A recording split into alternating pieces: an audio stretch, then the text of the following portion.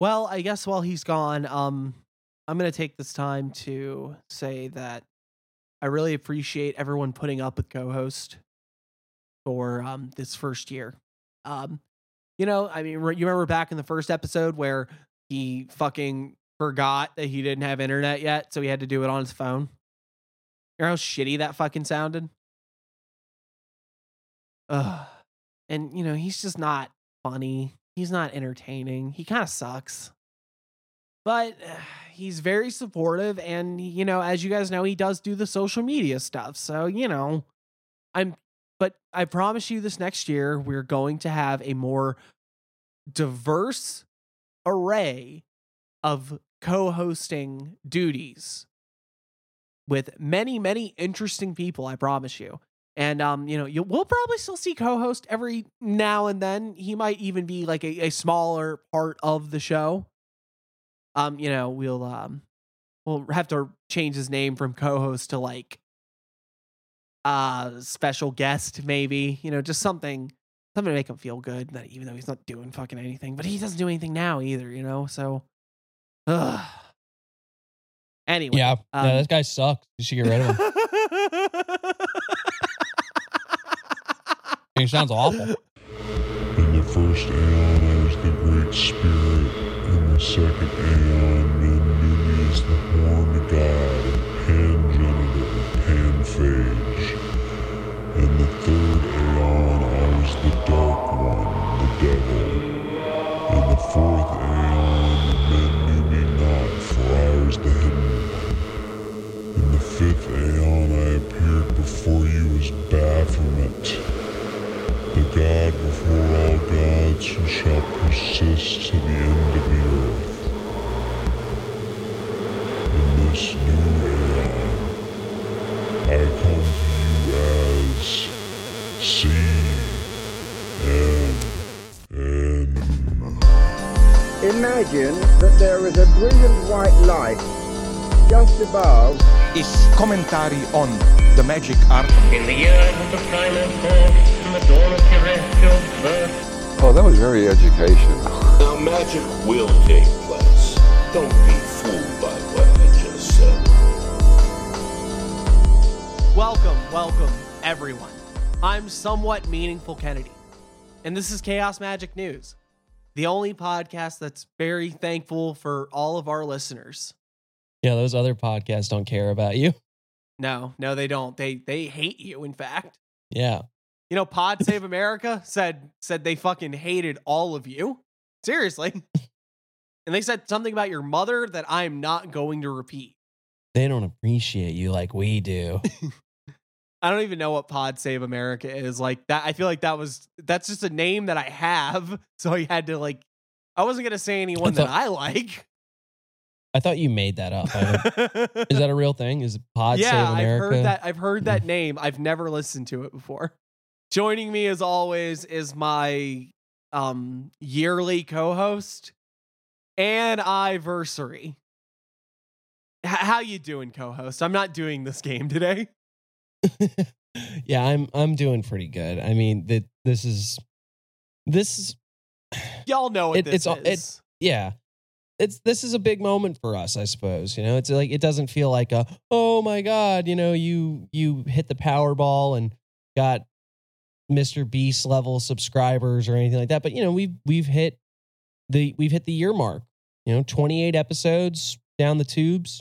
Yeah, and 28 episodes and a whole year later. Yeah. So this is where we're at, and I guess the biggest thing that you'll probably hear us say, and we probably don't say it enough, is just how much we appreciate all of you listeners and all the great people in the Discord who, they know, everybody in the Discord knows that we love them because we tell them constantly. Yeah, and if you who is not in the Discord were over there, we'd tell you how much we love you there too. Yeah, we'd give you a little kiss on the forehead, Yeah. A little smoochy smooch. But yeah, we're just blown away by the amount of support and love that people have been showing us, whether it's on the socials, whether it's going in the Discord or just listening to it.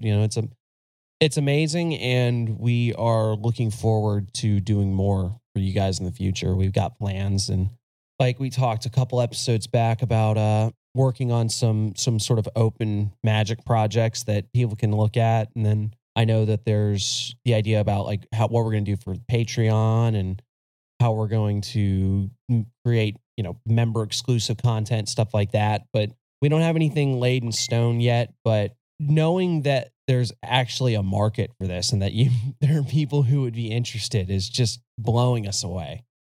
Yeah, it's truly humbling. When we started this, I don't think we thought it through. No. like legitimately, I don't think we really thought about, like, we didn't start it with the intention of, oh yeah, we're going to have like a bunch of people listening and we're going to have a lot of people that hang out in our Discord and we talk with them and we talk about Magic and we make jokes and we have watch parties and we, have them. They're now people that show up on the podcast and we talk about them in the podcast. And we have people that actually want to listen to this. We have people that see our clips on TikTok and on Instagram and stuff like that. And they laugh and they think the stuff's funny. And even you people that don't know about the fucking podcast, which I don't imagine how you could possibly not know about the podcast. We shill it all the time.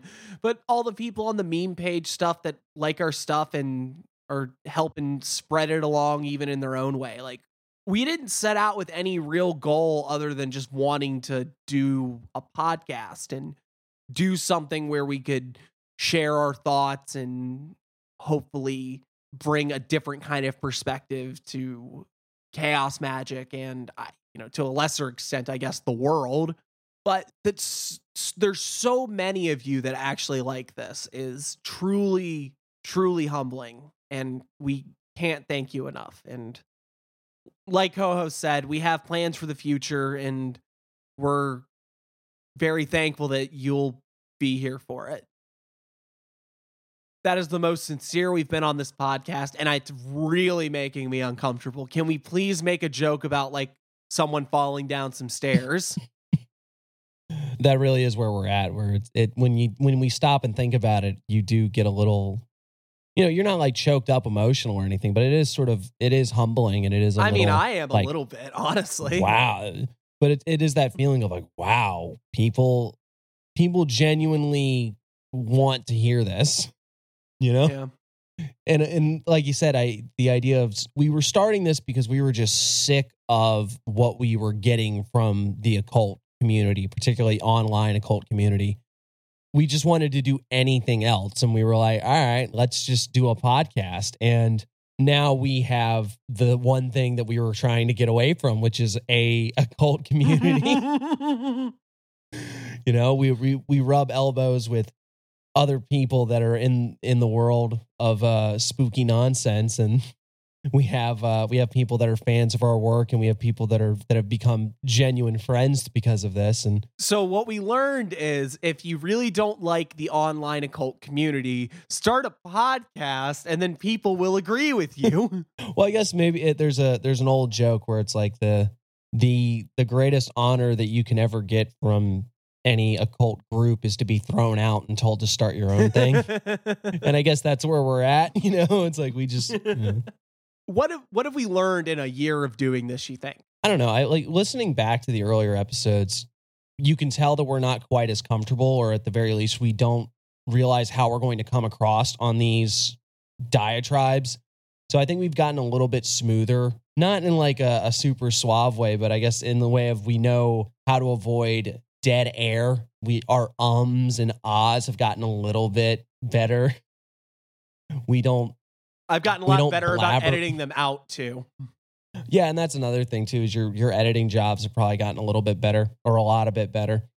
I think that it's interesting to see that there are certain opinions that we've expressed earlier on that we no longer stand by, and it hasn't even been that long. That's not shocking. I've changed opinions from 1 week to the next. In fact, I remember listening to episodes while I'm editing, going, I don't know. Why did I say that? Yeah, I said that wrong. Yeah, that's true. You're not obligated to be the same person you were yesterday or even a minute from now. So I guess we've got that down. What else have we learned? I think it's really interesting to see how in the beginning we're really focused on trying to keep things relative to the occult, but at the same time you can tell we're struggling, and but when we give up on it is when we just really take off as a show. I think right at the beginning of the new year was the Cult of Saturn episode, and that is the first real episode of the show in my mind. 2 hours, so? That's like an hour of it is us talking about the most off the wall thing we could come up with that's still related to the occult.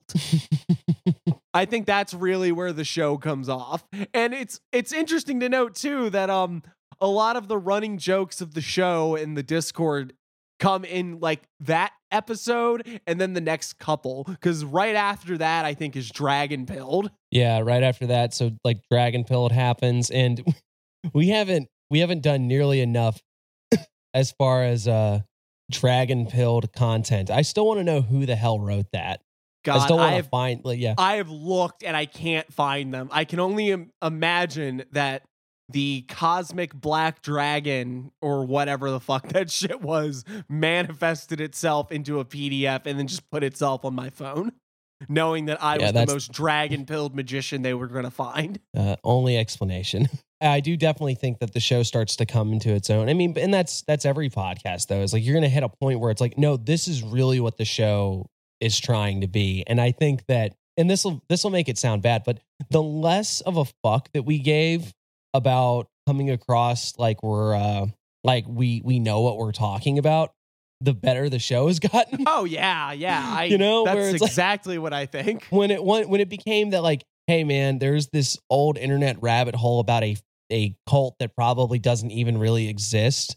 Do you want to talk about it? And it's like, hell yeah. And then a couple episodes later, it's like, hey, you want to just do a thing where we read internet creepypastas for a minute and talk about how awful magic they are? And it's like, these are not highbrow content. These are not quality assessments of occultism, but they work really well for us because it gives us stuff to laugh at, and it's stuff that can be entertaining, and they can always open the door. And I think that's how our show works, is that we're here to entertain people and just sort of be goofy and talk like that. And then occasionally, or even accidentally, we'll be insightful or present you with something interesting. Well, you know what the fun thing about this show is a lot of the times we have topics that we go into with the opening topic kind of conversations where we try to get our highbrow seriousness out, and it's good because we can talk seriously, we can throw some jokes in there along the way, and then we get to the news where we get to just let loose. And you know, we do the news on autopilot at this point. We just pull the headlines up and go, oh fuck, and just watch as the words fly out like fucking gold eggs out of a goose. But I think some of our most insightful moments have come from trying to give like a cult insight into those weird things, like, you know, like the Cult of Saturn, like the episode where you remember there's an episode where we spend the entire last half of the show essentially reading someone's critique of a political ideology, and the entire point of it was just so we could talk about whether or not the Chaos Star was gonna get appropriated by fascist. Yeah, that's like true. It's just it was a ludicrous thing to do, but it was not only entertaining and funny, but it was also, you know, it was insightful. We talked about a lot of things that I can't imagine ever being able to talk about on another podcast, like those other podcasts that don't care about you the way that we do, listener. Baby, you know we love you. It sounds like those other podcasts just don't really love you. Oh God. Yeah, and if you're sticking around still as we sit here and jerk ourselves off about our marginally successful podcast, then God bless you, man. God bless you. This episode is without a doubt going to be self-indulgent, and if not self-congratulatory or self-masturbatory, definitely this is an episode that is in some small way a victory lap for a show that we didn't think was going to last half this long. Yeah. But as long as we're enjoying it, I'm sure that we're going to keep doing it. And this has stayed fresh enough that I haven't gotten bored with it. And I'm excited to keep growing. And on that note, one last time, everybody who has helped us get this far, we thank you. Yeah, every single one of you. You guys are the absolute best.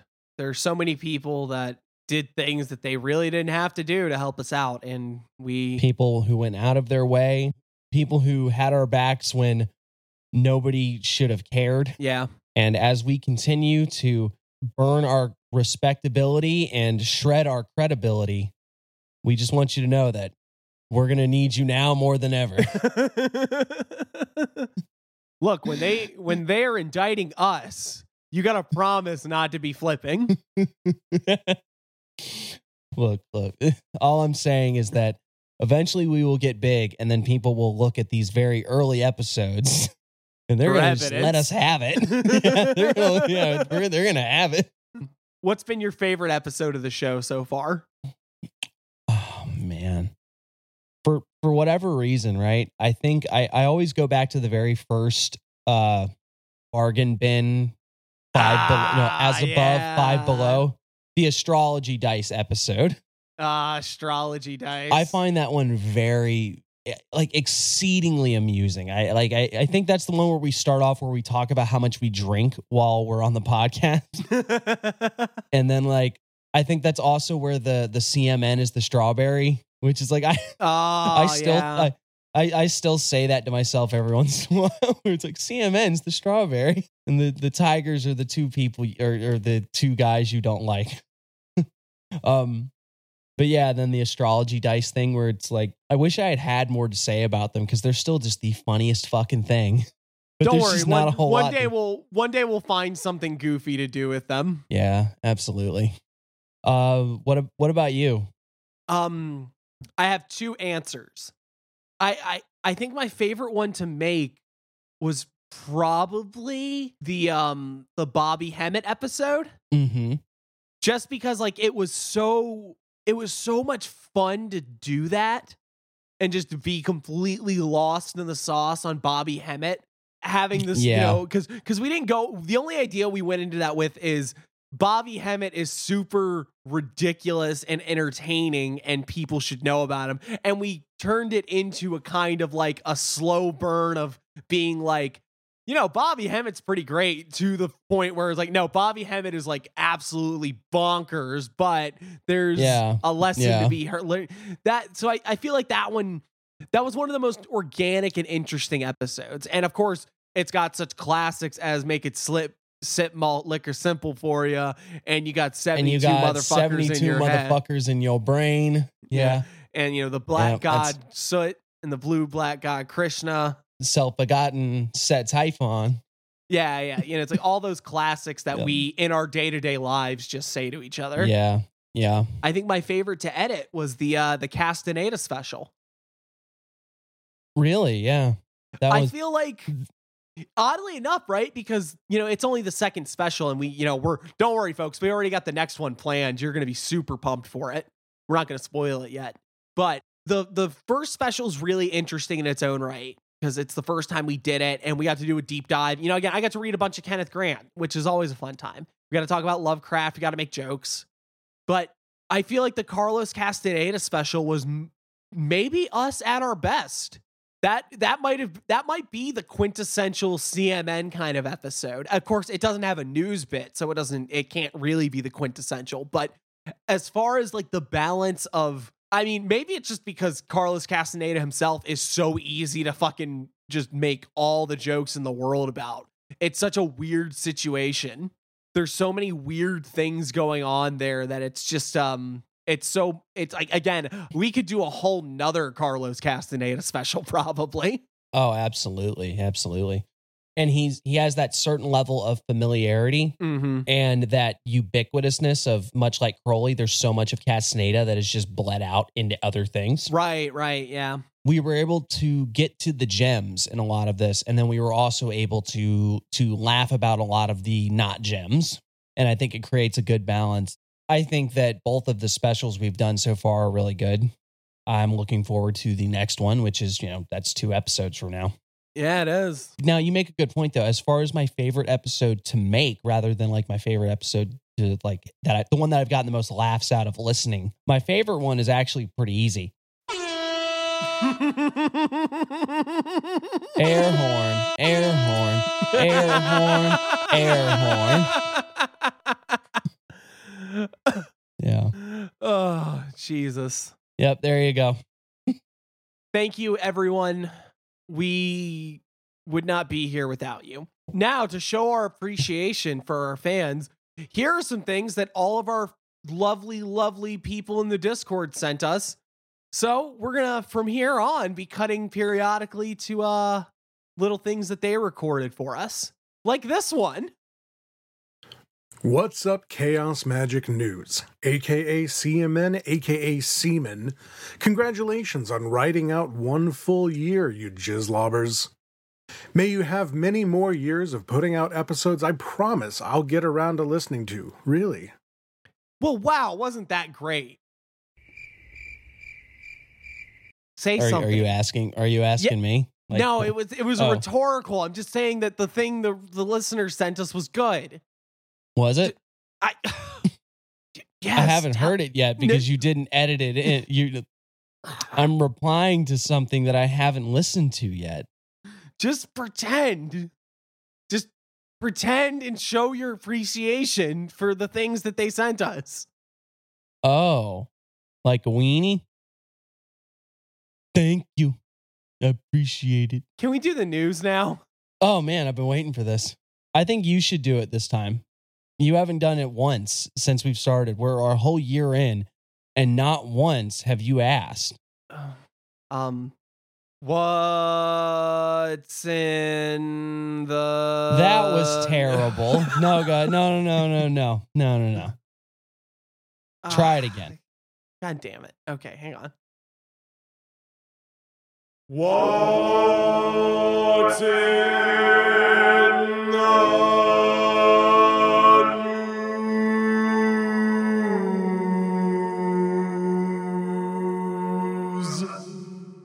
How was that? What is in the news indeed? That was fantastic. You convinced me. Awesome. Let's never do it again. All right. What have you got for us this time? Fuck. What else is there to talk about other than Israel and Palestine? Good point. Do you have any horrible, controversial takes that would get you silenced by the mainstream media? Everything. Just God. You know what? Talking about this in the Discord more than anything has shown me that What? there's no real good take to have, because everyone I've talked to, I feel like we're all just circling around the fact that the only thing any of us can say is that it is horrible that innocent people are dying and I don't have a solution. And I think that's what everyone is doing, and no one wants to admit it. Correction. The only people that aren't doing that are people that are very convinced that the solution is killing all of X group. It's like, look, that sums it up. I have very strong opinions about Israel. I said when this happened that, let's be honest, Israel shouldn't have existed, but it's a little late now. Right. In situations like this, the people that suffer are innocent civilians. There are people in the Gaza Strip who have been mistreated and oppressed. It's a delicate issue to talk about. So it's like there are people in the Gaza Strip that are getting fucking boned, doing like literal human atrocities being committed on them. But Hamas are a bunch of maniacs, These are not people that you want to get control of that region. You do not want that.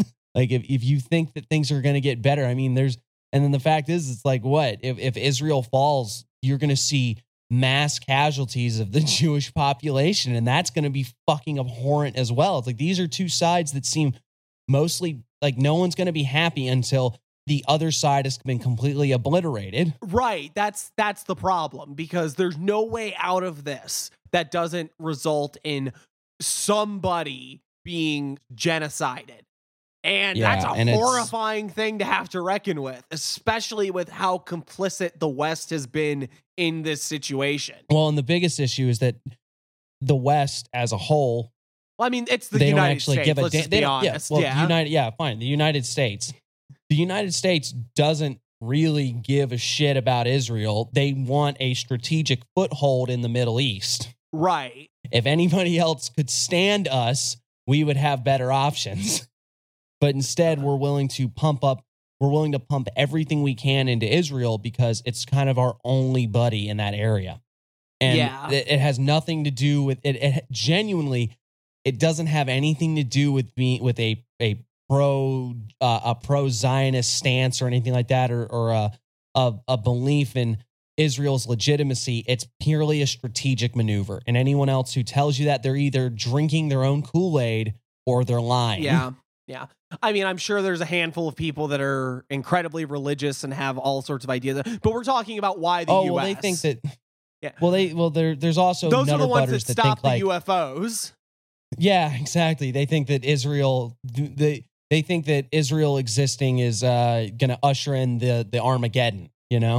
So that Jesus can come back. Those people are unhinged, but they're not real nearly positions of power. Not nearly as many of them as you would think. No. So, but that's the problem. It's like you don't want to. That's what makes it such a hard thing. Where it's like I don't have any love for Hamas, but I'm also not going to pretend that Israel hasn't committed horrible human rights violations against the Palestinians. I just know that there's several people just rolling their eyes and saying that we're bitch made for not being like, oh, I know who deserves to be obliterated. Yeah. I mean, there are people listening right now who have all of the correct opinions, and you should know that we think you're so right about you're what so smart. Humans should be bombed to shit so that they are dead forever. That you have seen through the bullshit and decided that these are the appropriate people to kill to solve problems. And we commend you. You're so much smarter than us. You're out of the matrix. Your third eye is open. Yep. So that's my 2 cents. I don't want to get into too many specifics, but I will say that it's great because we do have all of these people who have very strong opinions on who are the correct ones to kill. And you get to see propaganda coming at you from every direction so that you are on board with mass casualties. And if you don't agree with that, then you're the bad guy. Yep. How dare you not want to kill people? Yep. How dare you? How dare you? We just want to obliterate people to make the world a better place. Remember, the solution to all the problems is just to kill enough of X amount of people, or X amount of people of X group. Well, at least over in our own country, things are going good, right? No? I think as it stands right now, you have a better chance of winning. It's American Idol even still a thing? It is, right? Whatever. I don't know. I haven't watched television in many years now. You have a better chance of scrounging up enough votes to win American Idol than you do to be House Speaker. Yeah. That's a fucking Jimmy Fallon. That's a late night show. That is. Like, that's what that level was. Yeah. But for real, like, it just seems like they keep bringing these votes and people are like, I swear, it's like the number of votes that everyone all around is getting gets lower every single time. Oh, God. I just love how Gates and like the 8 people that voted out fucking McCarthy like released a statement going like, please just vote for Jim Jordan. We'll take whatever spanking you want to give us for being bad. Just come on, be a team player now. And then it like an hour or two later, it was like Jim Jordan fucking dropped. It's like an hour later, Jim Jordan dropped his nominee. And then them scrambling to figure out who else they could get. Did you hear someone floated George W. Bush? Yeah, people have said Donald Trump and George W. Bush and this, that, and the third. all of these people that you could possibly think, and you listener, have been chosen to be Speaker of the House. You just got to get enough votes. Right now, I'm thinking Howard the Duck would make a great option. Someone should like do one of those memes where it's like, someone holding a piece of paper with it says, if I can get 1 million shares or 1 million likes, I get to be House Speaker. Please share this with friends and family so I can become House Speaker. And it's great because this is literally holding up everything else. And we've got the debt ceiling thing that's going to be here in a number of weeks. So it's just shaping up to be a perfect storm of just a representative democracy just grinding to a fucking halt because we've become so partisan that we are not willing to give anybody an inch on shit. But I do have to applaud the Republican Party for showing that the right can also fight each other and not get anything accomplished. This is what happens when you got two parties that agree on like a bunch of things, so they got to pretend that they disagree on the other things even harder. Yes, so. Shit. Sup? You guys ready for your addendum? As you already know, Mike Johnson, nobody congressman from Louisiana, got elected. He's a nobody. He sucks. He's very boring looking. I don't have many jokes I can make about him. There's not really anything to talk about here other than they managed to get somebody whoop-de-fucking-do.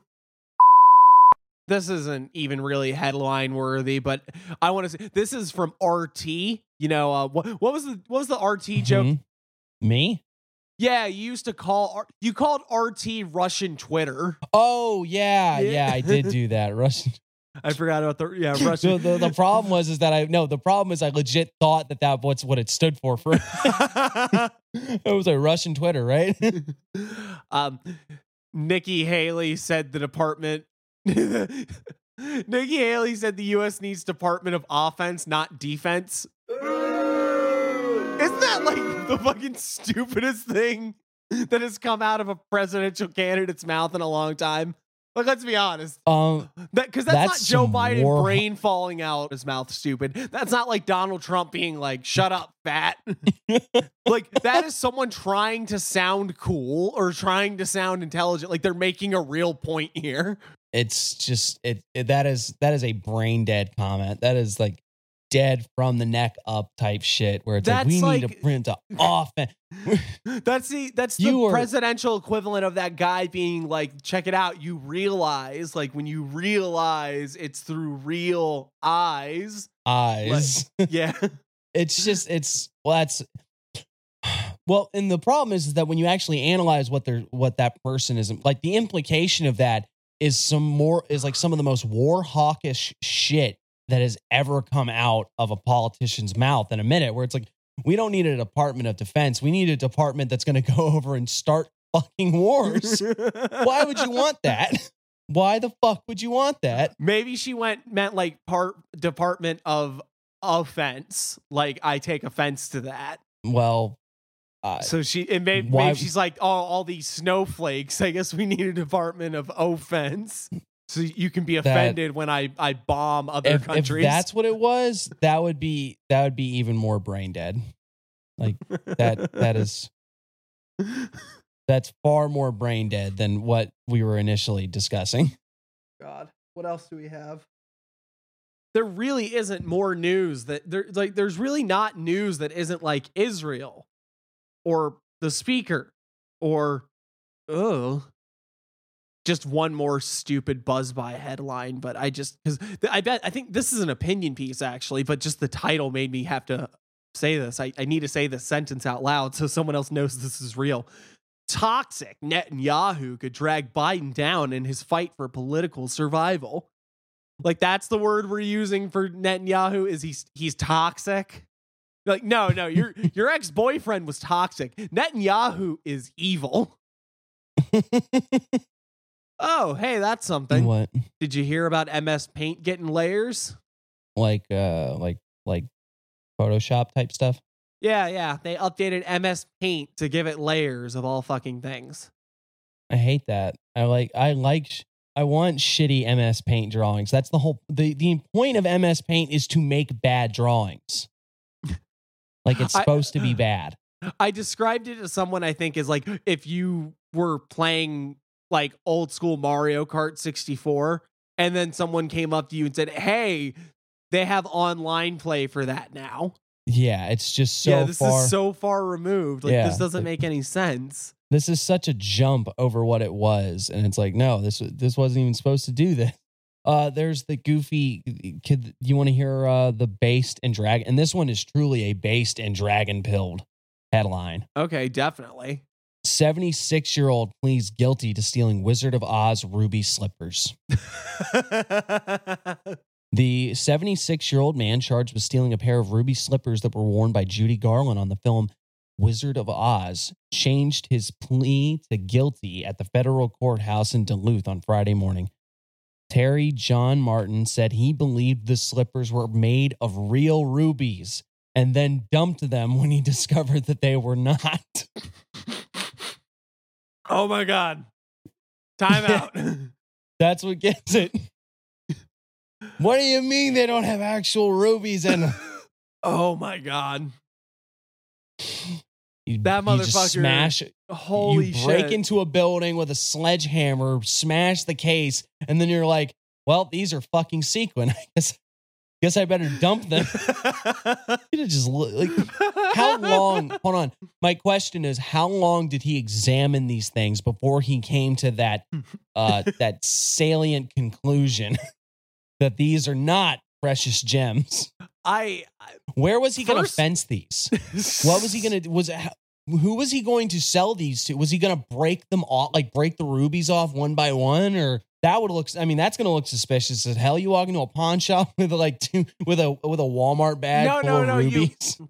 You break them up one by one, and you kind of sell them off. Like you sell like 2 or 3 here, 3 or 4 somewhere else.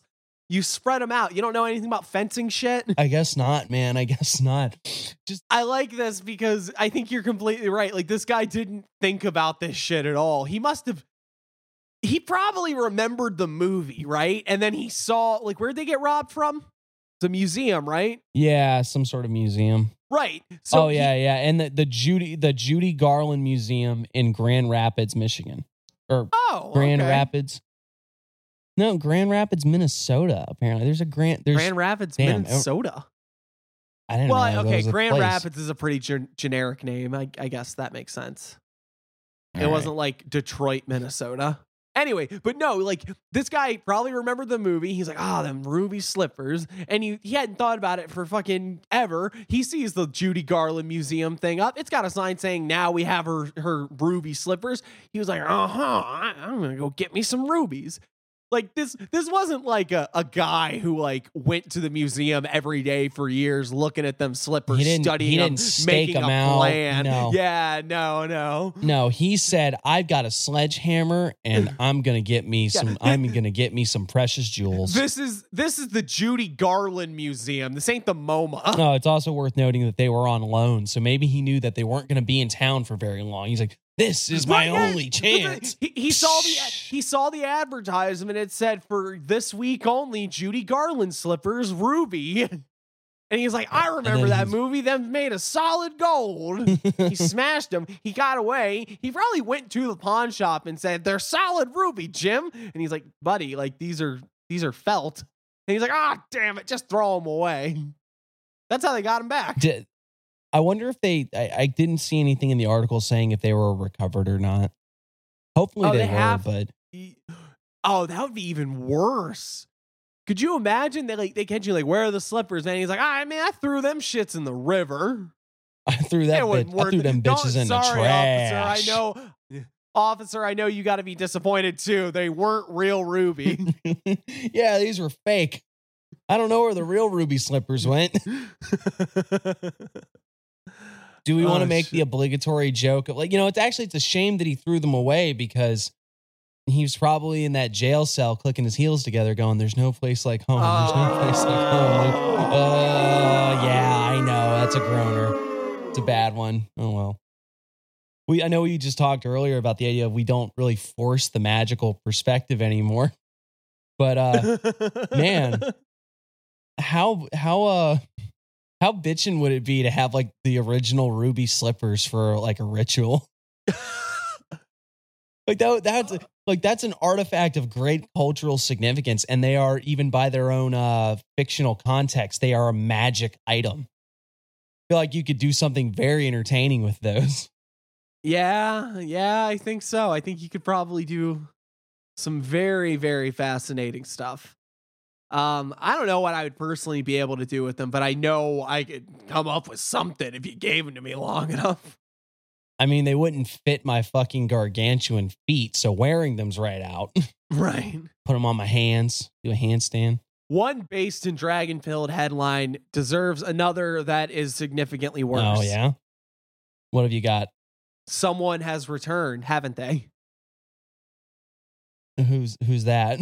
A certain Christine Weston Chandler returned to the internet after quite some time.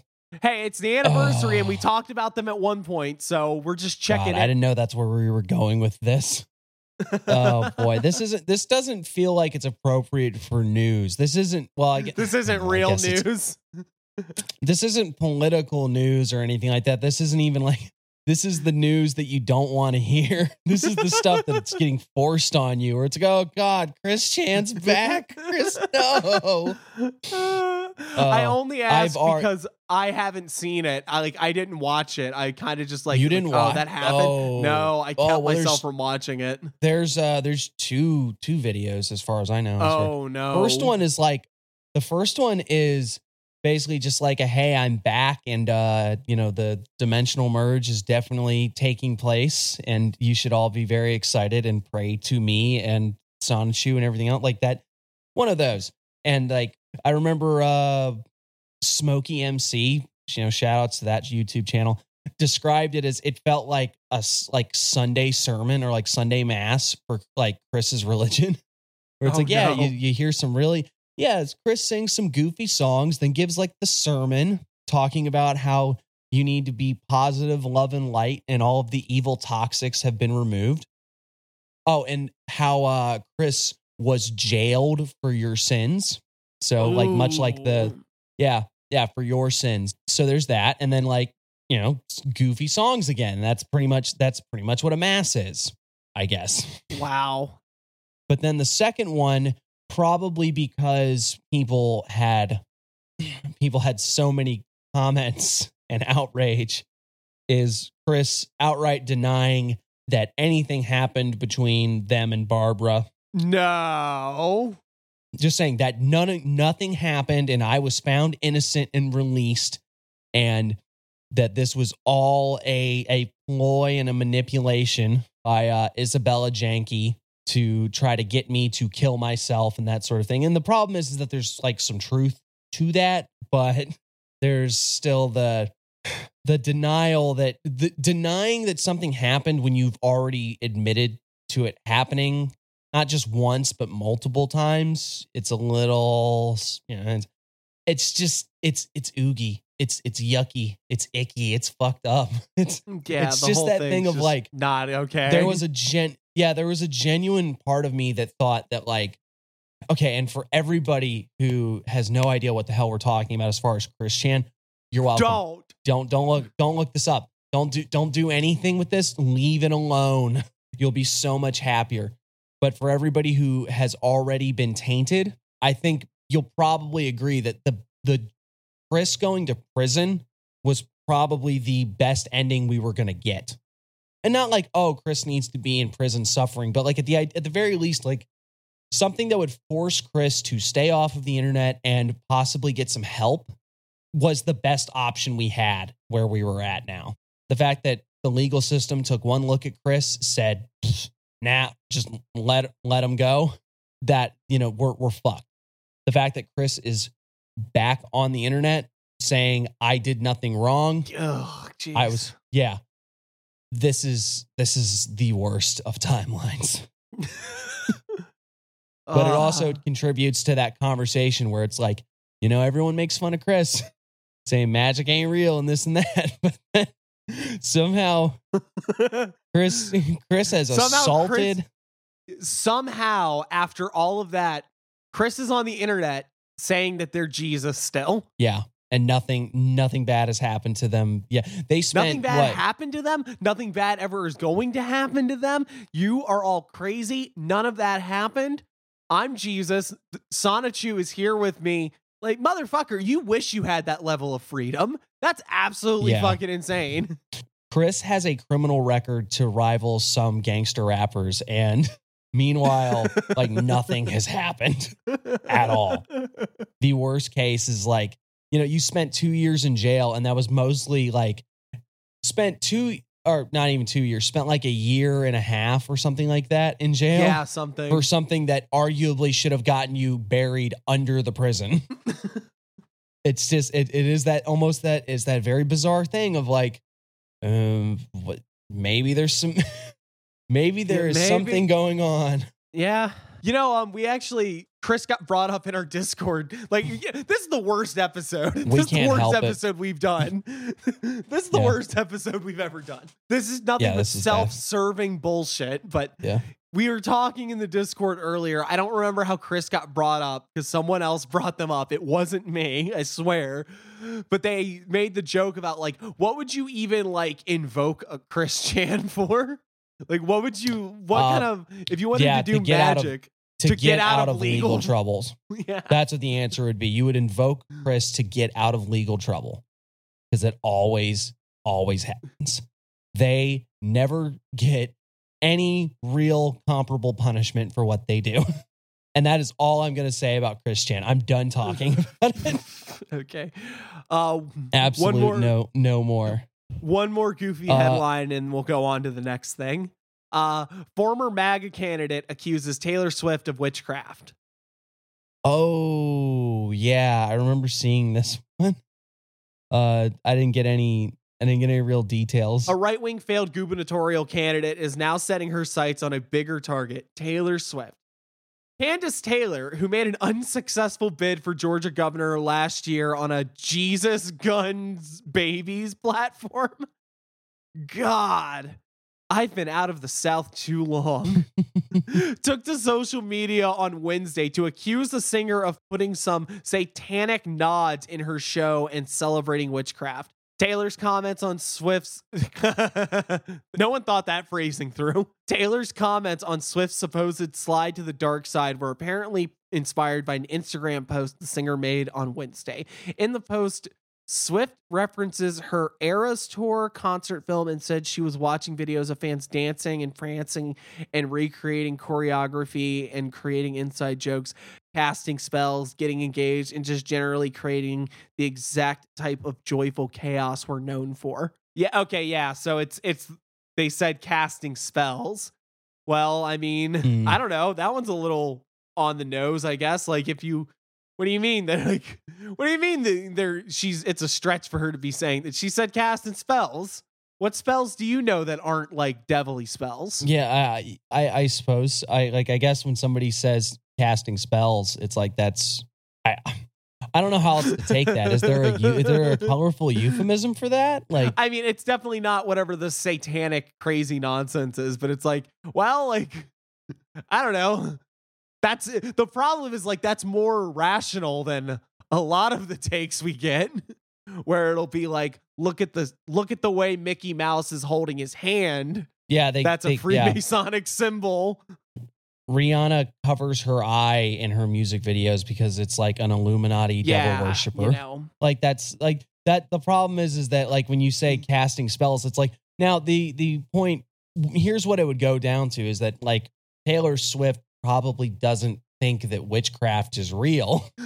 Doesn't think that. So like the casting spells thing is like a joke, you know? It's like it's a colorful mytho-poetic type deal of like you can cast a spell, you know, like there might have even been a literal like acting like playing like you're casting a spell type deal. But yeah, like that's the difference is that it's like it's very easy to joke about these sorts of things when you don't believe in them. And then now it's being read and interpreted by someone who does believe in them very strongly and also only thinks of it as a purely evil satanic thing. I've got like that's the problem. Is like this isn't like a huge crazy thing. It's like that those two words, casting spells, is the crux of witchcraft argument. But it's correct. You know, if somebody says if somebody was like, oh yeah, I was out casting spells, and it's like, I'm at least going to be like, what do you mean by that? Can you elaborate? Now there's like a pattern of Taylor Swift popping up. You know, there was the hypnotism amnesia thing from a couple months ago, and then there's you look like Anton LaVey's wife. Something going on, you know. His daughter. Looks like a Xena Shrek. Yeah. Yeah. But either way, it's just like there seems to be a lot of weird, and part of it is just like hyper celebrity like that. You get all kinds of weird things associated with you. Well, you know, they did Swift. Beyonce a couple years ago got all the Illuminati stuff, so it makes sense that Taylor Swift's getting saying that stuff for years. Like anybody who's like super successful is like Illuminati, Satanism type stuff. But it's just like, I just don't. You said casting spells. What the fuck? How am I supposed to? What? Shit. I don't know how to defend you now. Maybe just don't say casting spells next time. Don't cast spells on the MAGA people, Taylor. We good on the news here? Let me see if there's anything. Hold on. What, a goat? A goat? In the road? That doesn't sound safe. No, I'm good. Oh, wait, no, we do have one. We have one more thing. I completely forgot about this. And again, this one's only getting a mention because of like the Taylor Swift one. It is tangentially occult related. Jada Pinkett Smith put out like a tell-all book type thing. Oh yeah, she said that Tupac Shakur was her soulmate, that they had shared past lives together, and that she was a urban nun, and she read from the Bible and the Bhagavad Gita and the Quran daily, and ayahuasca saved her life. That's a lot. That's a lot, man. You read from the Bible, the Bhagavad Gita, the Quran daily, and then ayahuasca saved your life. I mean, how many different directions are you pulling? I mean, very chaos magic, I guess, but I like the Tupac Shakur past life thing. That's pretty cool. Not many people know their past lives. Yeah, we need a list. Like, where were you? I'm just wondering if Jada mentioned casting spells at all in this book. I feel like this is being willfully misinterpreted to sound like it's a crazy person. And unless she explicitly said something like, I'm casting a spell and placing I tried what they called a hex. Unless some of that, then I think that there's absolutely nothing wrong with saying that you were an urban nun and read multiple holy books and ayahuasca saved your life. I mean, that's what I would be doing if I had the option. Co-host, urban nun, coming this fall. All right, and with that, let's have another little thing from a lovely, lovely listener. Hello there, children of the night. My chaos ward, my simple little lads and ladettes, everybody in between. Welcome. Thank you for a fantastic phantasm of a year. May your chaos reign and your magic flow like the spells and books and rituals you all commence and listerine into your gullet on a daily basis of practice and posture.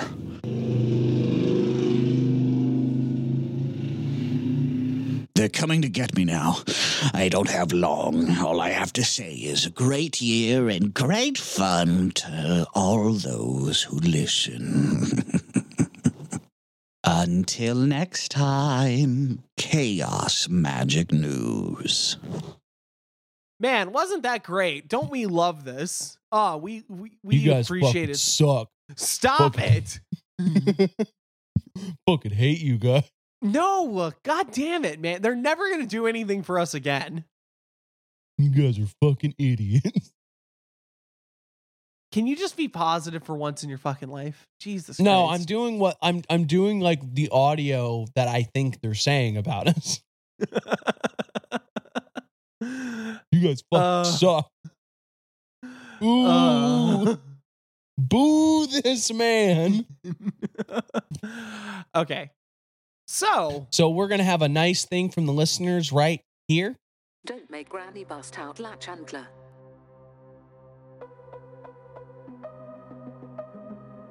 So we're going to have another nice thing from the listeners right here. Hi, I'm Miel, coming to you live from the astral plane. Hail Eris 23, death to the image, hail the new flesh. Oh, wasn't that beautiful? Thank you. Thank you so much. Lovely. Absolutely lovely. All right, so what's up next, co-host? Well, I thought we would take a little stroll down memory lane and revisit some stories from the What's in the News segment of the previous year. And right off the bat, we've got one, a little Halloween throwback. Episode 3, we talked about Pastor Greg Locke. Yeah. I'm not sure what. Yeah. I don't. Fuck him. I don't care if we get his name right. This asshole is one of those fucking blabbering yahoos that wants to talk about how Halloween is going to make your kids crazy Satanist witches and you shouldn't take them trick-or-treating. And you know what you should take them? You should take them down to my Hallelujah house so that you can see how they're going to burn in hell if they don't accept Jesus, because that's totally not traumatizing and fucked up, right? And that fire in the burning pits of hell will be made out of awesome books. Yeah, they're having a mass occult book burning. So they're probably going to be burning like fucking Baby's First Yoga or Practical Guide to Candle Magic. You know, they're going to be burning like Percy Jackson and the Lightning Thief. Oh, yeah, you're right. Yeah, it's not even going to be that. It's going to be like, oh, yeah, we're burning everybody's copies of Harry Potter. Eat, pray, love, because pray should be first. Yeah, it's just... It'd be better if it was pray, pray, pray. Yeah, it's absolute fucking drivel. This guy's a fucking dickhead. I don't think that's a controversial opinion. The only people that would disagree with that are his rationally disabled followers. And just overall, this guy, like, this is such nonsense. But it's also, year with this shit. Yeah, I was going to say, it's also the only thing that gets this man any attention.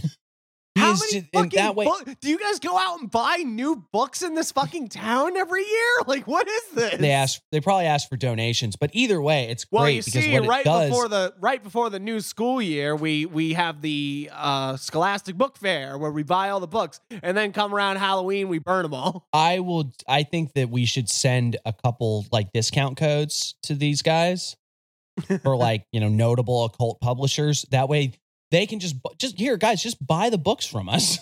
I don't care what you do with them after you buy them. It's like, shit, burn them. Wipe your ass with them. What? You'll really show me. The only thing you're going to do is make the books I still have that much more valuable. Oh, not even that. I mean, it's like, I'm going to sell 500 more copies than I would have. The rest of these are going to get pulped anyway. Way to go. Like, I really do love the idea, because ultimately, right, if you were burning these, that means you're not breaking in and stealing these out of a warehouse. You're buying them. So everything you're going to burn is something that you bought already, or something that was already paid for that you found laying around. And it's like, at least from like this shitty capitalist in me of like, hustle, let's get this bread. You're just aiding the occult economy. Yeah, no, I think you're right. Like, you imagine like some fucking... some middle-aged woman who just really like the church community with fucking Pastor Greg is like her whole fucking life. So she's like going into the Barnes and Noble and asking the girl with the fucking nose piercing and the pentagram earrings, being like, "Hey, what are the books that you like?" And she's gonna be like, "Oh, I really like this," and like hands her The Secret.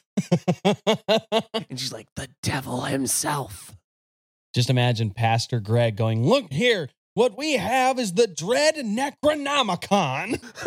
We cast it into the fire, and we cast in these, 6 other copies of the Dread. I don't know why I don't know who's committing this to mass print.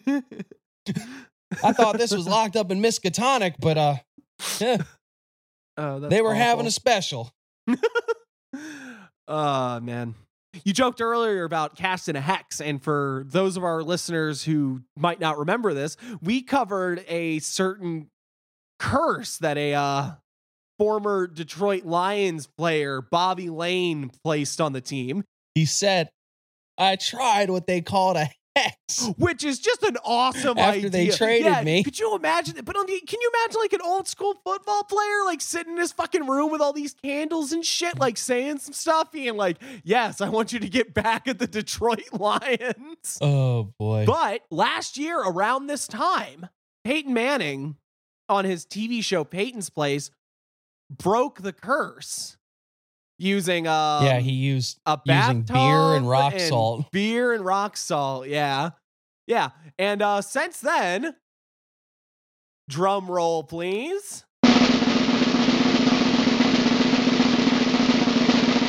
The Lions are 5-1 this year, and when you search Detroit Lion rank, the first thing that pops up is from 5 days ago. Detroit Lions are best team in NFL in latest power rankings. And you motherfuckers don't believe in magic. Oh, man. Seriously. There's any of your skeptical listeners, all of your dads who make fun of you for believing in magic, go to your dad with this story. He likes football. He'll have to respect you. This will not at all end embarrassingly for you around Thanksgiving dinner. Hey, Thanksgiving is coming up. You better get your ideas to start fights in line, and you could do worse than this. Another notable headline is the Bobby Lane curse is over. The Detroit Lions are legitimate Super Bowl contenders. So although sports are naturally, there are a lot of weird superstition tied up in sports. So I'm here for it. It's good to know that the curse is broken. The drought is over. Detroit, what's up? I guess we need to figure out who cursed the Falcons then, right? You don't know nothing about no sports ball. Get out of here. That was for all the adults in the audience that like sports ball, like me, who only got into sports ball like a month ago. Minor addendum here. The Lions lost a game right after we recorded this, but they are still first in their division. So maybe we shouldn't talk about it. Jinx them. All right. What else we got for headlines? What else did we talk about this year? I wanted to check in with, and he deserves this. I think that this man is probably the show's punching bag. We have talked about this guy, I think, more than anybody else. And it's weird, right? Because we talk about politicians a lot on this show, mostly because we don't like any of them. So any of the ones that show up, we just have something terrible to say about. But, for everything we said about Mitch McConnell and Donald Trump and Joe Biden, the entire Supreme Court, for all the smack we have talked about them, one man, I think, has gotten more of our ire. And I really wish we had something good to say about him, but I think he's washed up. I think we've officially used Meatball Ron up. Ron the Meatball DeSanctimonious DeSantis. It's Ronald the Santis. Yeah, we have done like every time he comes up, we just have, I feel like it's our fault, man. I feel like his campaign completely falling to shit is our fault. Like, because he had no chance of winning even before us, right? But like, he's like so lackluster now. It's like Ron DeSantis. No one cares about Ron DeSantis. Ron DeSantis. You want to know how you know Ron DeSantis is over? How? When you Google Ron DeSantis right now. What think of all the crazy headlines Ron caught for us that's over the last year, right? Fighting with Disneyland, making weird claims about shit, implementing a secret military police. Yeah, trying to get people to register so they could blog about him. So that, you got to register if you want to talk shit about me. Yeah, but you know how Ron's done? When you type Ron DeSantis, the only thing that pops up is just him and Nikki Haley. Haley and beefing. Hamas, blah, blah, blah. And also Rans, fighting with also Rans. Yeah, like he's not sticking out now. Nothing. No, none of it. It's just not doing anything. He's not interesting. He finally got up on stage with all the other people that could say, hey, I am not Donald Trump and I would like to be a president. And we realized that even out of the the wide breadth of Republican morons that all kind of think exactly the same and just have to be loud to sound different. He's just boring. He's not Mike Pence where we can make jokes about mother. He's not Ramaswamy where we can be like, you are actually going to make like a RoboCop if you become president. He's not Nikki Haley where we can be like, wow, you're a fucking crazy Warhawk candidate. We haven't had one of you in a while. Shit. I forgot that you guys wanted to just blow everything up and you were willing to talk about it at one time. He's not even Chris Christie where we can just laugh and be like, everyone actually hates you. There's nobody on the planet that likes you. It's weird how we can all agree on that. Yeah. One notable headline would be how Ron DeSantis lost the internet, talking about attempting to get right-wing social media influencers to do things for him by buttering them up and trying to, really get like the appearance of a grassroots populism sort of thing going. And it just not really working out. Meanwhile, it's just like Donald Trump barely has to do a damn thing. Donald Trump just has to exist. And then you have to remind people that he's out there. And they're like, yeah, he's probably still got my vote. Probably nothing. And I understand it's still too early to really be making calls, but like, no. We were wrong about the Donald Trump indictment thing. I'm willing to admit that to the listeners. We said we ate our hats and everything like we said, but unless Donald Trump gets shot in the head or told that he legally cannot run in some sort of weird maneuver that we don't understand, Donald Trump will be the nominee. That's, I will stop doing this podcast and replace myself for one episode at least with a Jordan Peterson chatbot if Donald Trump is not the nominee and it's not because he legally can't or he is dead. You want to know the dumbest, the dumbest little addition of the DeSantis campaign? Go for it. In March, pro-Trump influence. So I guess we missed this. This was way back in March. Pro-Trump influencers peppered the internet with posts that amplified a rumor that DeSantis had once eaten chocolate pudding with his fingers. No, we did talk about that. Did we talked about pudding fingers? Yeah, we talked about pudding fingers. Such a crazy year. If we didn't talk about pudding fingers, you and I personally talked about pudding fingers because I remember making fun of him a lot for that because it was just like, yeah, he does. Look at him. He looks like the kind of guy that he's got pudding fingers. Ooh, okay. The best and perhaps only way to counter this thing is to lean into the humor with it. This is called meme magic. The irony is, the more you try to stomp it out, the more it becomes a problem. So right there, God damn, it's man. It's 2011 already. It's 2011 once again. We're talking about meme magic in relation to presidential campaigns. Fuck.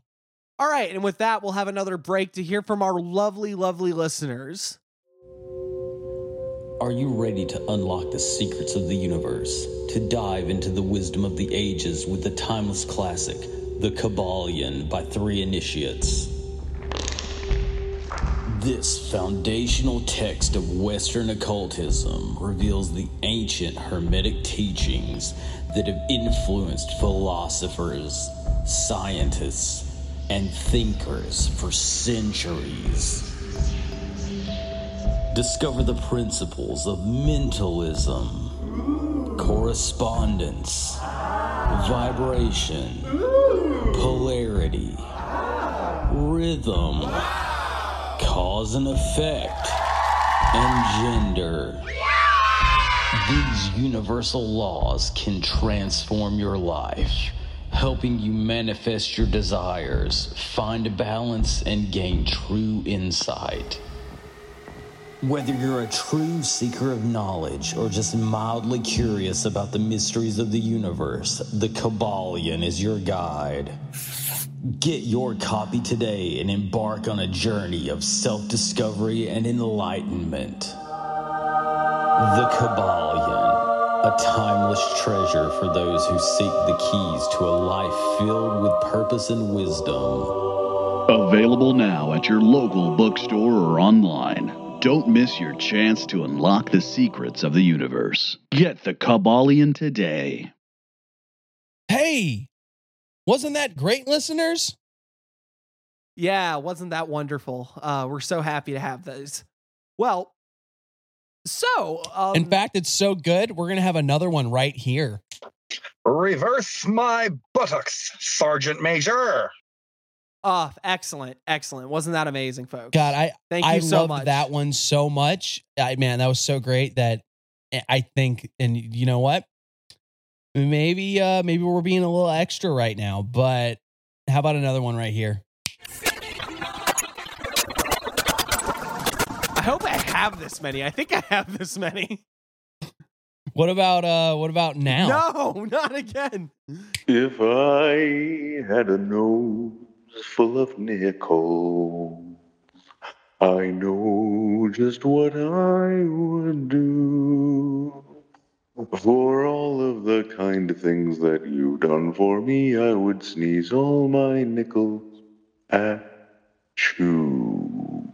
All right. God, we're not gonna have any for the No end of more the of them. episode. Calm down. Okay.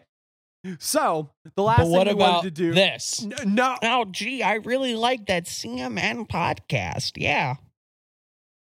I think that one was just you. Unlikely. I hate this show. So to wrap up this week, we wanted to go over the first episode basically and just see a little stroll down memory lane, really looking back at where we started and where we are now. Where are we right now? At the bottom of the barrel. Scraping for content. But no, it is interesting to think where we started off pretty chill. Like, the first episode is literally just us talking about why you should care about chaos magic. And then do you have any new insight as to why you should care about chaos magic? Because I think we both kind of agreed at the very beginning of this, and it's been a constant thing that we've brought up, is that at this point, chaos magic is important because it's still like the leading edge of occultism because nothing has supplanted it yet. You still feel that way? I still stand by that assessment. Yeah. Chaos magic is, and until something unseats it, it's going to be the reigning champ. It's so ingrained in modern occult thinking that you end up with people that know nothing about chaos magic that are doing chaos magic. And it's just how it is. I think that in a weird way that there's just, unless there's something that really overhauls our understanding of consciousness or maybe even the underlying basics of how our reality functions, in the same way that like chaos theory did in physics and quantum mechanics did in physics, unless something like that happens, I don't know if we are going to get that. I don't know if there's anywhere else to go. Yeah. There's a lot of places I think we can still go in occultism. I try to have a very wide open horizon to the new possibilities that are out there, but it is hard to see beyond chaos magic, especially now that it's like, been 50 years of chaos magic. Yeah. 50 years. Yeah. 50 years, and there's not like, and chaos magic has changed since then. I think you and I even talk about the way we view chaos magic it's not confined, even though we're very big on trying to get back to the sort of Carol and Sherwin origins of chaos magic a lot. We know that it's very much not contained to that by any stretch of the imagination, right? Absolutely not. Right. So I think as it stands now, it's hard to see it going anywhere, but I hope it does. I hope I can be a part of it even, but there's always there's still, even if you aren't slaying the grand chaos dragon to bring about the new age of magical thought, there's still plenty of innovation and experimentation and new frontiers to explore with magic. I mean, shit. Look at everything that people are doing with AI. Even if you don't like AI, people are doing interesting stuff with it. Oh, yeah. And that's just one thing. That's just one thing right off the top. There's always going to be new territory. There's always going to be new avenues to explore. And I guess in another way, too, it's like, if your goal is to have a practice that is effective and conducive to getting you what you want in the world, who cares if you're innovating? Is it working? Well put. You know what's not well put? What? This segue. So Lizzo, right? Oh yeah, man. It sucks Holy because fuck, right? Yeah. Okay. The question we had was, is Lizzo cursed? And then it's like, shit. No, yeah, Lizzo's definitely cursed. Maybe- That maybe explains you all should- of it. She's possessed. You shouldn't have touched that fucking crystal flute, huh? God damn, Lizzo. What happened, baby? Oh, girl, what is you doing? Baby girl, what is you doing? Oh. Yeah, that shit. Oh, man, that really fucking sucks. It's like, and granted, like, okay, for anyone who has already forgotten, Lizzo performed with a crystal flute that belonged to James Madison, and that was one of the first headlines we ever talked about, and we made a lot of like jokes like, is she cursed? Is the ghost of James Madison haunting her? And this, that, and the other. And it's like really goofy because at the time Lizzo was just like putting out bangers and being a great performer and seeming like a really lovely lady. And then like, of course, because someone's famous and seems great, that means they did something terrible. And there's these horrible allegations that came out earlier this year. They're just it's all sorts of fucked up shit where it's like she body shamed her dancers and she peer pressured them into doing shit that they weren't comfortable with, weird sexual things going on, bringing them to like strip clubs and stuff. A banana. Somewhat a banana, yeah, which is totally out there. She's been named in a lawsuit and there's all sorts of stuff, and it just sucks. It just really sucks to think that she would do that to people. It's just everybody that works in, and I'm not sure what, like the musical entertainment industry, I guess, whatever, because these were like backing dancers and stuff. Really sucks because it's hard work and you're really underappreciated and you don't make as nearly as much as you think. And then to, like on top of that, somebody with like more money and clout than you'll probably ever have is like fucking with you. Someone who's, I mean, let's call it how it is. Like someone who gets a lot of press and a lot of their image is based around like body positivity, right? You know, she's a big girl and she's, you know, and like they're always talking about like, oh look, she can like break it down dancing and, you know, has the flute and everything, and she's beautiful and she's smart and she writes great songs. You know, like she's against all the stereotypes of being like a fat slob, and she's like over there like going to the dancers and like swatting their bellies with a towel and shit, being like, come on, suck it in, fat. Yeah, it's just like, it's fucked up. Yeah, it's brutal, and it's like, why the fuck? Like, why? Like, how? It's because people how suck. hard is it to not? Yeah, how hard is it to not fucking do that to people? You know what I mean? It's like, just think about it like this: like the next time you could do anything, you could not. Yeah, for real. It's like you should just not, maybe. You know? And it's like, granted, these are all alleged, these are all allegations, but at the very least, there's enough credibility to have this out there from more than just like the rumor mill, you know? And I don't know where the lawsuit's going to go with this either, but it's probably just going to be somebody's going to get some hush money and everybody's going to move on, and then it's going to shit like this will happen again. Well, the thing is, like most of us, even now, I'm sure plenty of people have forgotten about the Lizzo thing anyway. The only reason it's really even relevant to us is because we're going over the whole episode and we're like, hey, we talked about Lizzo. What's the last thing that Lizzo did? Oh, it's really bad shit.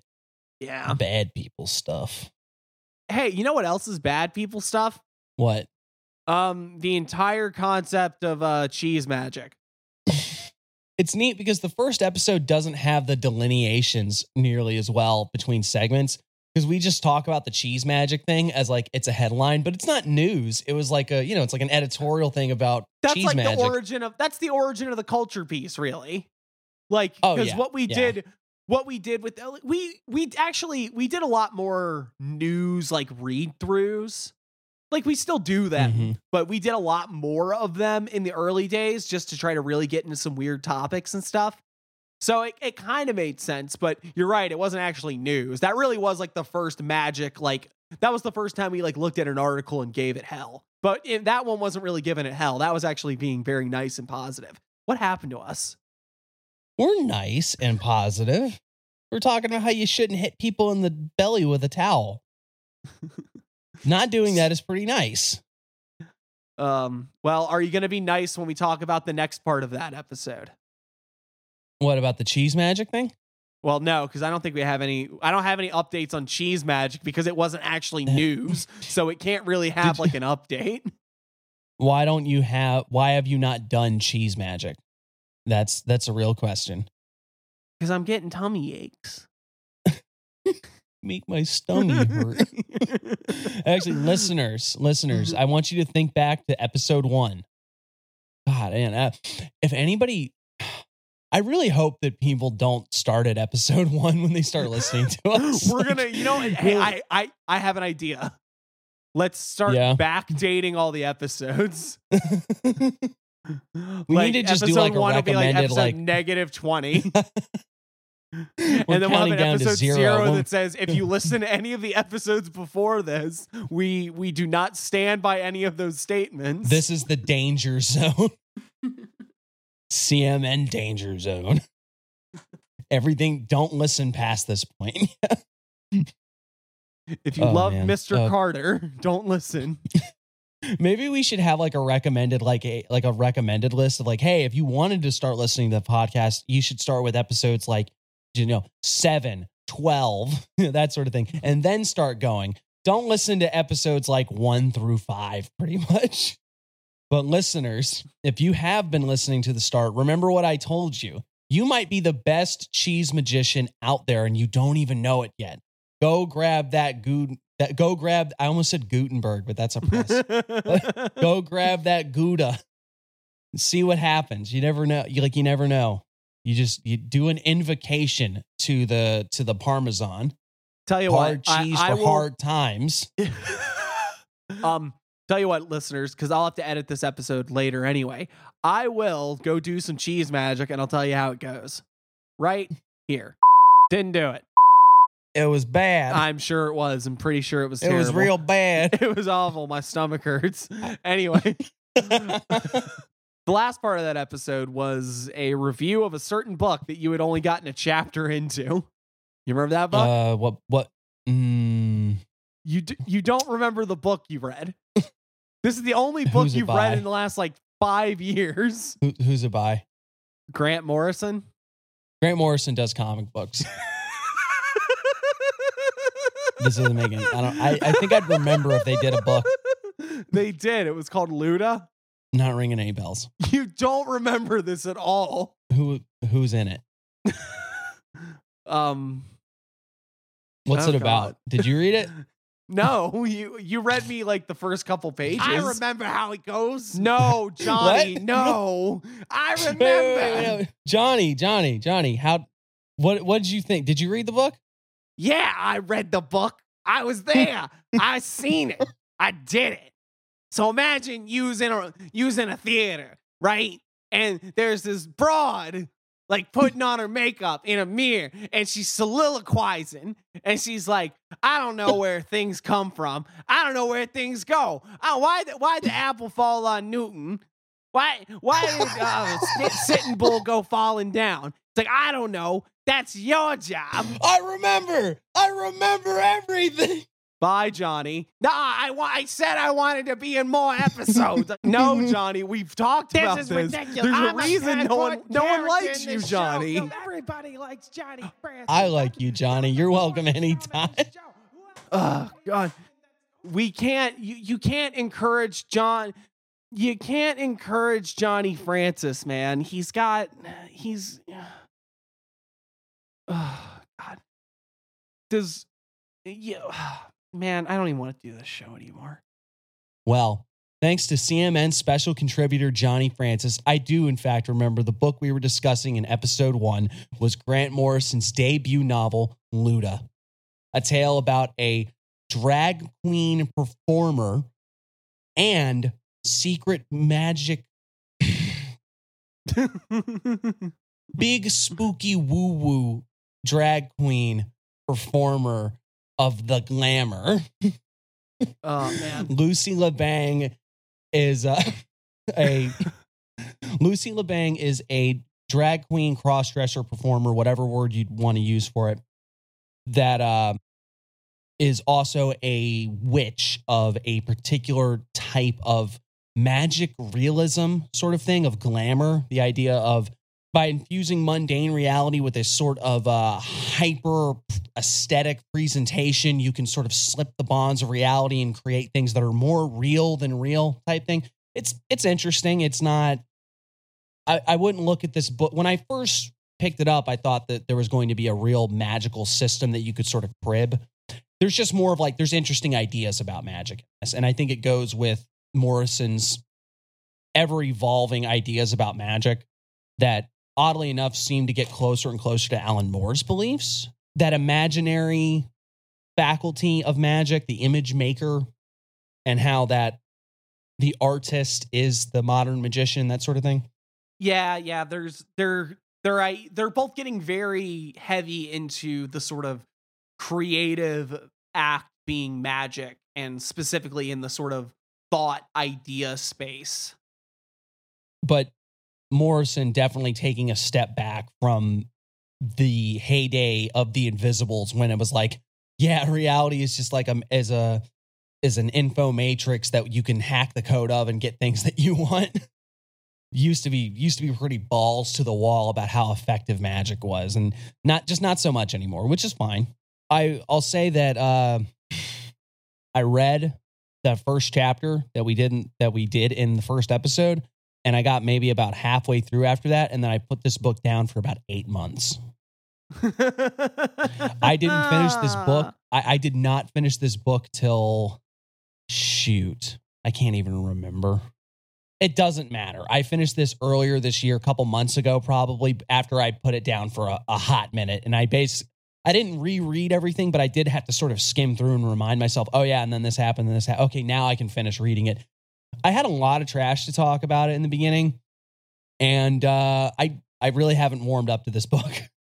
I wish I want to like it. I want to like this book. Well, I want to like this book. You do bring it up. You brought it up in a later episode saying that it got better.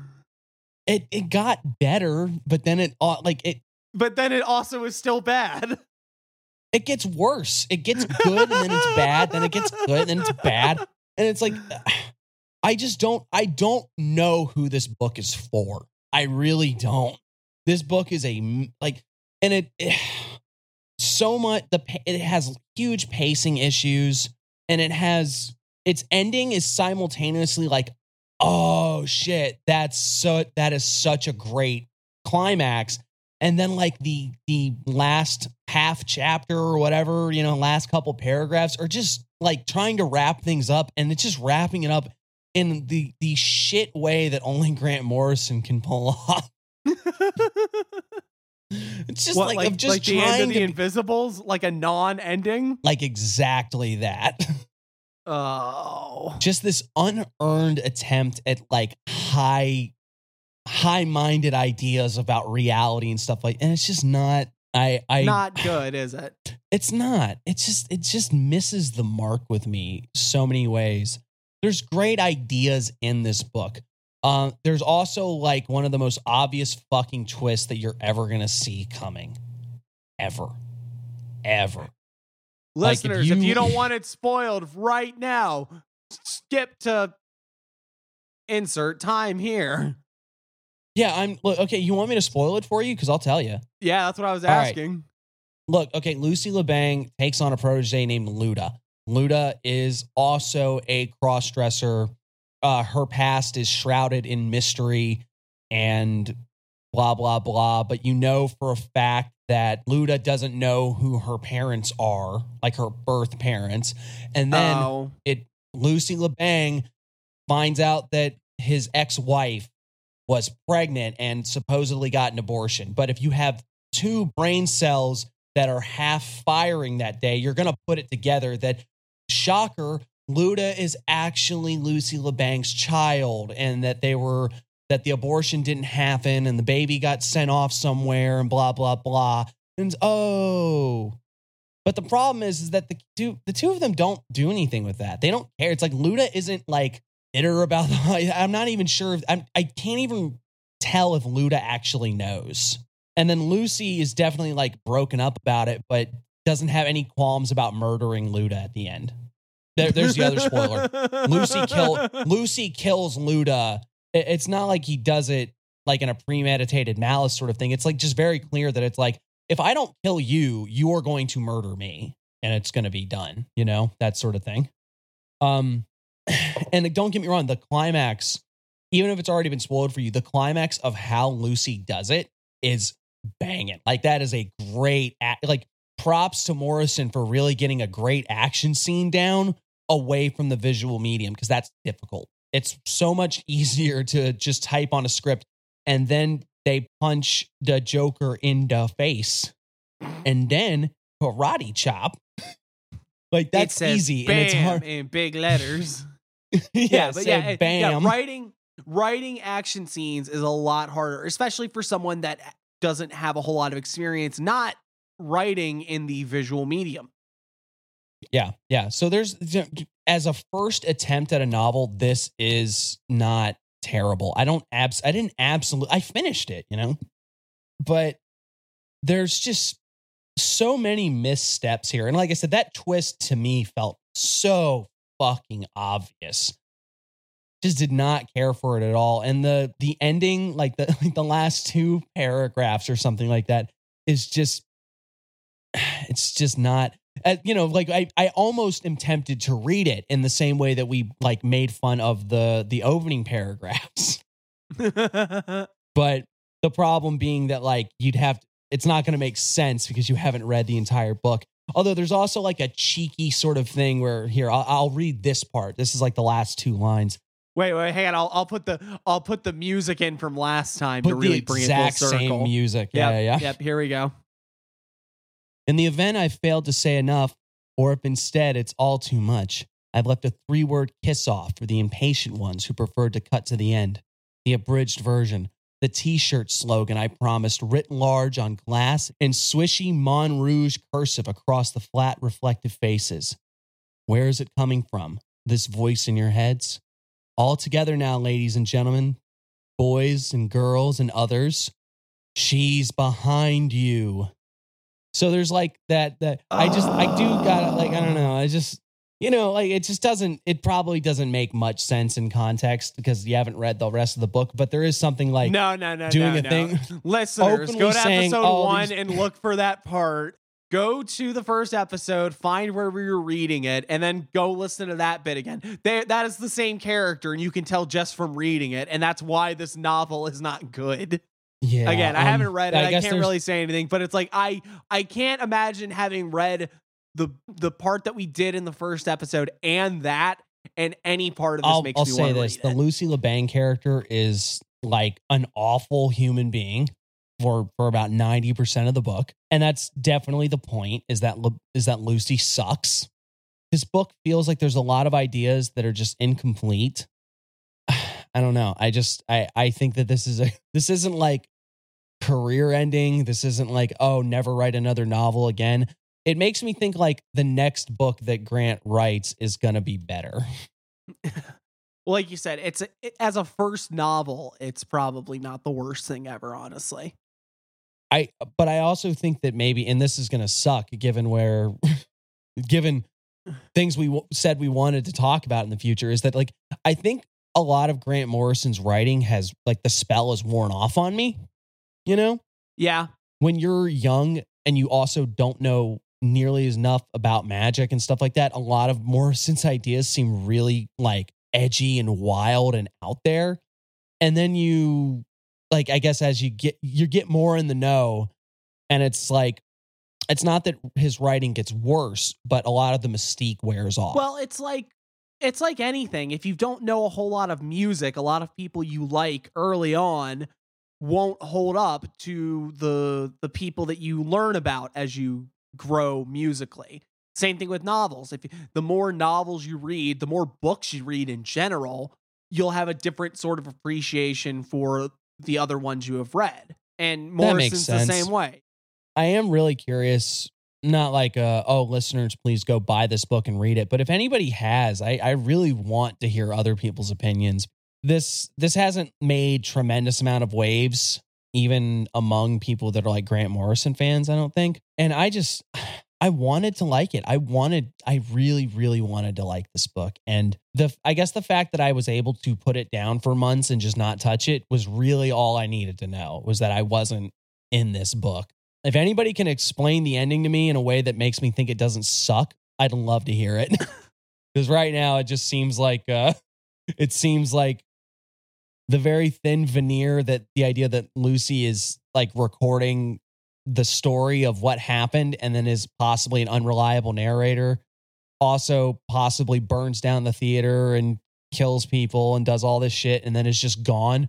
And then there's also the implication that there's no way that this recording actually exists. So maybe it's like Luda being Lucy. I don't know. Either way, it's just like, it sucks. It's not done very well. It's not very good, is it? As far as endings that don't make any sense and kind of turn into a big anticlimax, here's more listener stuff. Hey, Kennedy. Getting back to you about that conversation we had over co-host and this whole Minotaur thing you were worried was getting kind of weird. It seems like it depends on what part of the Minotaur mythos a person is interested in, which really determines whether it's bestiality or just yiffing. And since it seems to be the Minotaur itself he's preoccupied with and not the means of conception, it's probably not random farms he's been sneaking off to while, and I quote, working so much. There isn't really a standard for the female version of a Minotaur since the whole tar part is inherently male, so this might be some repressed homoerotic impulse, or it might just be some kind of male intuition thing. But that depends completely on whether or not it's the external idea of the bullman or the internal idea of a bullman sounds bad, but I don't mean it in a gay way. And not that there's anything wrong with getting topped by a bullman if that's what someone's into. I'm not judging. Getting off topic, I'm trying to suggest it's like the invoking of the Minotaur as an archetypal energy, right? And channeling that archetype through his actions, in which case it's probably a fursona. He's the bullman doing the topping in that case, instead of being topped by the bull fursona. Not that we know it's a sex thing, but it is a Minotaur, and the subtext around that sometimes skews erotic. The legend says the young people were being sent as a sacrifice to the Minotaur, but it's usually stated like he's devouring them, not sating his sexual appetites with them. It's super weird that they'd only be feeding him yearly, though. Does he have like a really small appetite? It'd be some very efficient use of calories for something that big and muscular. There's this theory that predators get their plant-based nutrients from eating the stomachs of their herbivore prey, so I guess if the Minotaur is eating well-fed young people from Athens, then maybe that works out all right, but I'd assume he'd be pretty nutrient deficient as a result of that. And he's enough part bull that he'd probably be an herbivore too, wouldn't he? Also, wasn't the labyrinth underground? So he's not getting his vitamin D that way. Unless the sex theory is correct, in which case, I mean, there's some D going around. The infrequent schedule lends credence to the sex theory, too, and maybe food was a more frequent offering. Anyway, it might not be a furry thing so much as just like an extremely niche branch of spirit work for engaging with something animalistic, but still recognizable as human. I'm not clear on whether using an axe as a weapon is a modern invention. Apparently, Rick Riordan had him wielding a double-headed axe, and I haven't read those books, but that's what always comes to my mind, too, and I'm not sure why. But it's interesting because there's an association between minotaurs and male sexuality, but axes are considered a feminine weapon, as, opposed to swords, for obvious phallic reasons. And in antiquity, it was only goddesses depicted wielding axes, not gods. This might be a massive reach, of course, but if this imagery originated among people who understood their associative symbolism, then it's totally possible this was a way of acknowledging sexual expression, both masculine and feminine, through one terrifying, powerful, and devouring monster. Makes you think. So, hey, also worth bringing it up because it might make a difference. Is it the version of the Minotaur which has the bull's head that co-host is so preoccupied with? Or is it the version that's more like a bull-based centaur? The former is a creature with supernatural strength but none of the human intellect by which to control it, which implies there's an impulsivity issue at work, and almost definitely means this is a Yif thing. If it's the bull centaur, then the man's head and upper body suggests there's still an ability to reason, but working in concert with a distinctly animal side. Centaurs are in the same category as vampires and werewolves, though. Bull-headed minotaurs get the double category of mythic and furry. Centaurs are simultaneously too human and too horse, or bull, to be furries. The animal part is too animal, and the human part is too human. So it's, well, I guess bestiality where you can communicate consent, which is not a thought I've had before. You're welcome. The Minotaur hits all the furry points, though, animal characteristics on a basically human figure. The next time you decide to have a delicate conversation with him about this Minotaur thing, maybe verify if it's the clearly mythic kind or if it's the persona kind. Also, regardless of whatever answer you get, please pass along that I'd love to hear about this because I am fucking stymied with the story I'm working on. I could really use someone with his insights to spitball ideas with and punch up the draft. I really think the available Minotaur fiction options are missing something, but the archetypal spirit of the Minotaur isn't answering my calls. Thanks, sweetie. I'll talk to you later. Fantastic. Absolutely wonderful. Warms the heart, doesn't it? It does. It really does. Well, I guess on that note, all we have left is the palate cleanser. It's a shame. I almost don't want this reverie to end. I feel like next episode we're going to have to work a lot harder because we're not just going to be talking about ourselves the whole time. Yeah, this was truly a self-indulgent little walkabout, and if you made it all the way through, God bless you. God bless you. So we get to ask the most self-indulgent question we usually ask. How goes the work? Well, I've got some interesting stuff that's been happening since I started the ritual section, and I don't want to get my hopes up, but I think I said that I thought it was going to go a little bit faster than the others, when it seems like that is actually holding true. I'm getting, and maybe it is because, like I said, the ritual, it opens you up to doing a lot more things. You don't feel nearly as restricted, but I'm getting interesting results at a pretty quick rate. I had some stuff that honestly made me go a little, oh shit, I forgot this was for real.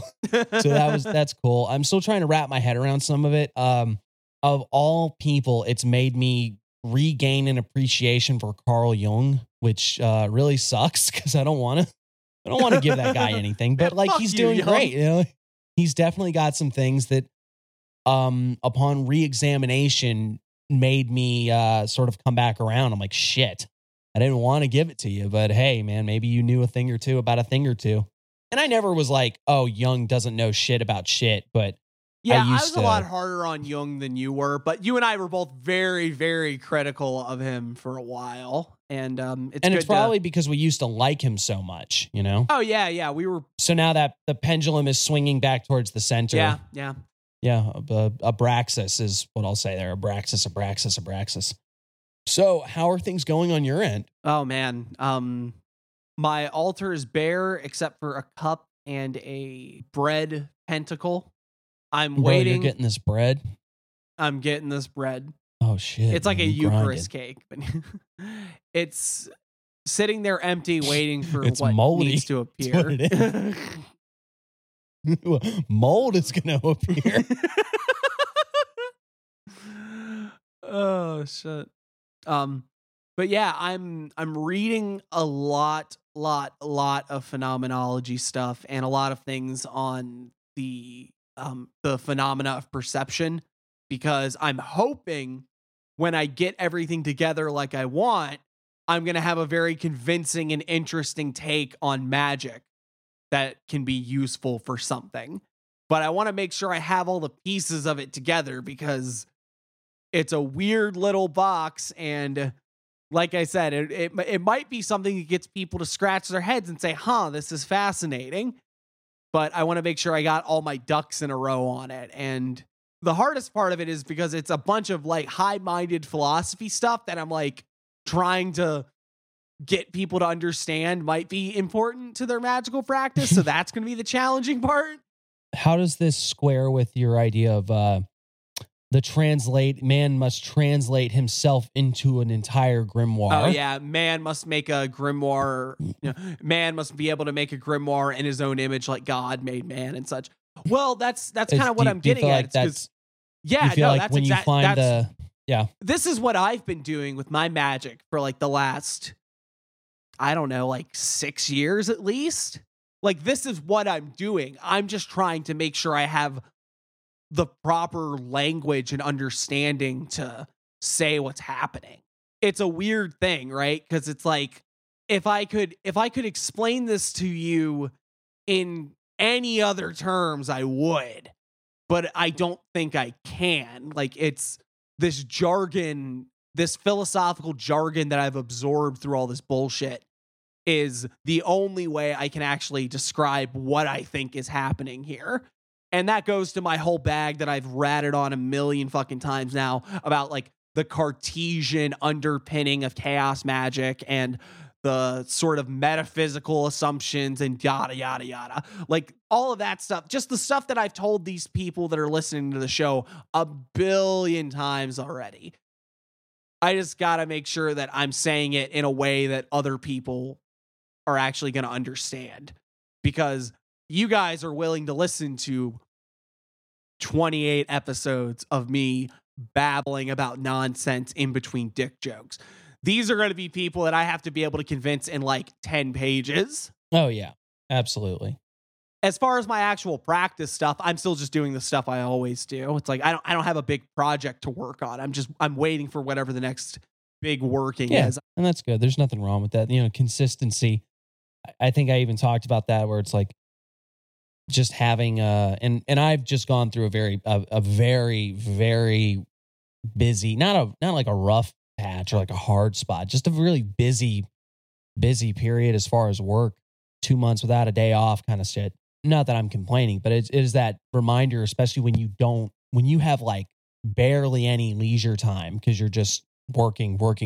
And then as soon as you're off, like I got to try to maintain my life, you know, just the essentials. Right. Yeah. Making sure that I got clean draws. Making sure I wash my ass. Making sure the cat gets fed. Yeah, exactly. When you have that, you know, just it really does hammer into you that consistency is the key. And then also that like the 5 minutes of something is better than nothing. Right. Exactly. If all I can get is 10 minutes at my altar, and I have, you know, I'm fortunate. I've got multiple altars in my house.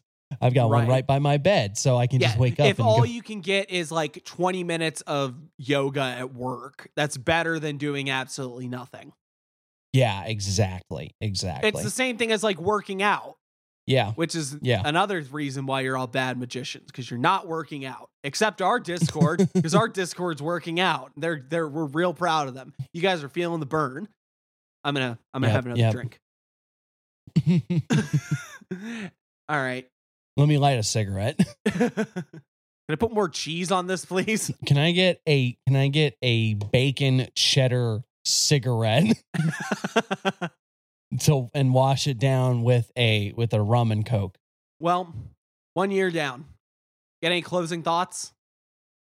You know, I think the real magic was the podcast we made along the way. Nah, that's lame. Don't use that one. Realize. No, that isn't it. Going in the microwave. Going in the microwave. Oh wait, I got it. I got it. Microwave. Microwave. All right. Elon. What have you got? Elon, bro. Elon, get at me. Macrowave. No, you know what my closing thoughts are, I think? What? This has been Chaos Magic News. The only podcast that is gonna be here next year with significantly more followers or in a nuclear holocaust. Literally one or the other. All right. No, your call, big government. No, it's your call, listeners. If you don't hit that follow button, it's gonna happen. Choose the good ending. And if you want the good ending, you can find us chaosmagicnews.com, where we have articles, links to the pod, all the things you could ever possibly want from us. We are on social media at Chaos Magic News. We're on Instagram, Facebook, X, Threads, TikTok even. TikTok. Yeah, all those wonderful things. Blue Sky soon. Oh, yeah, Blue Sky, if you know what that is. I have no clue what the fuck that is. And we're at Chaos Magic News on all those. You can find all the dank memes and clips of the episodes you could ever want. As we mentioned a billion times already, and you've seen because we included them in this episode because they're our favorite. We have a Discord if you want to come join and talk to us and have a ball. And maybe by the time next year comes around, you'll have better submissions than the ones that we got this year. Like this one. These cosmic nerds are bursting decadence and with their operations twists all our hearts collectively. But its sweetness can win, and it can. Then I'll be here tomorrow to high-five you yesterday, my friend. Peace. Adventure Time, Season 2, Episode 9. It's way too late in the episode to have done that. And on that note, I will be taking the last word. Thanks for 1 year, guys. Thanks, everybody. All right. We will see you next time. Bye-bye.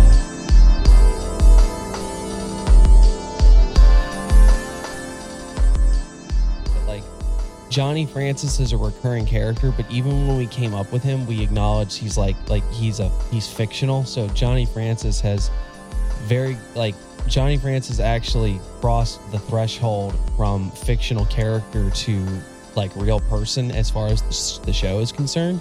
I mean, as far as my life's concerned, like Johnny Francis lives in my head now. I'm just like going through my day-to-day life, and Johnny Francis is there. Johnny's there. Up. Yeah, Johnny's voice just comes into my head, and he's like, "Grab the gun, grab the officer's gun." I don't know. That's your job. That's your Why job would I do to grab that gun.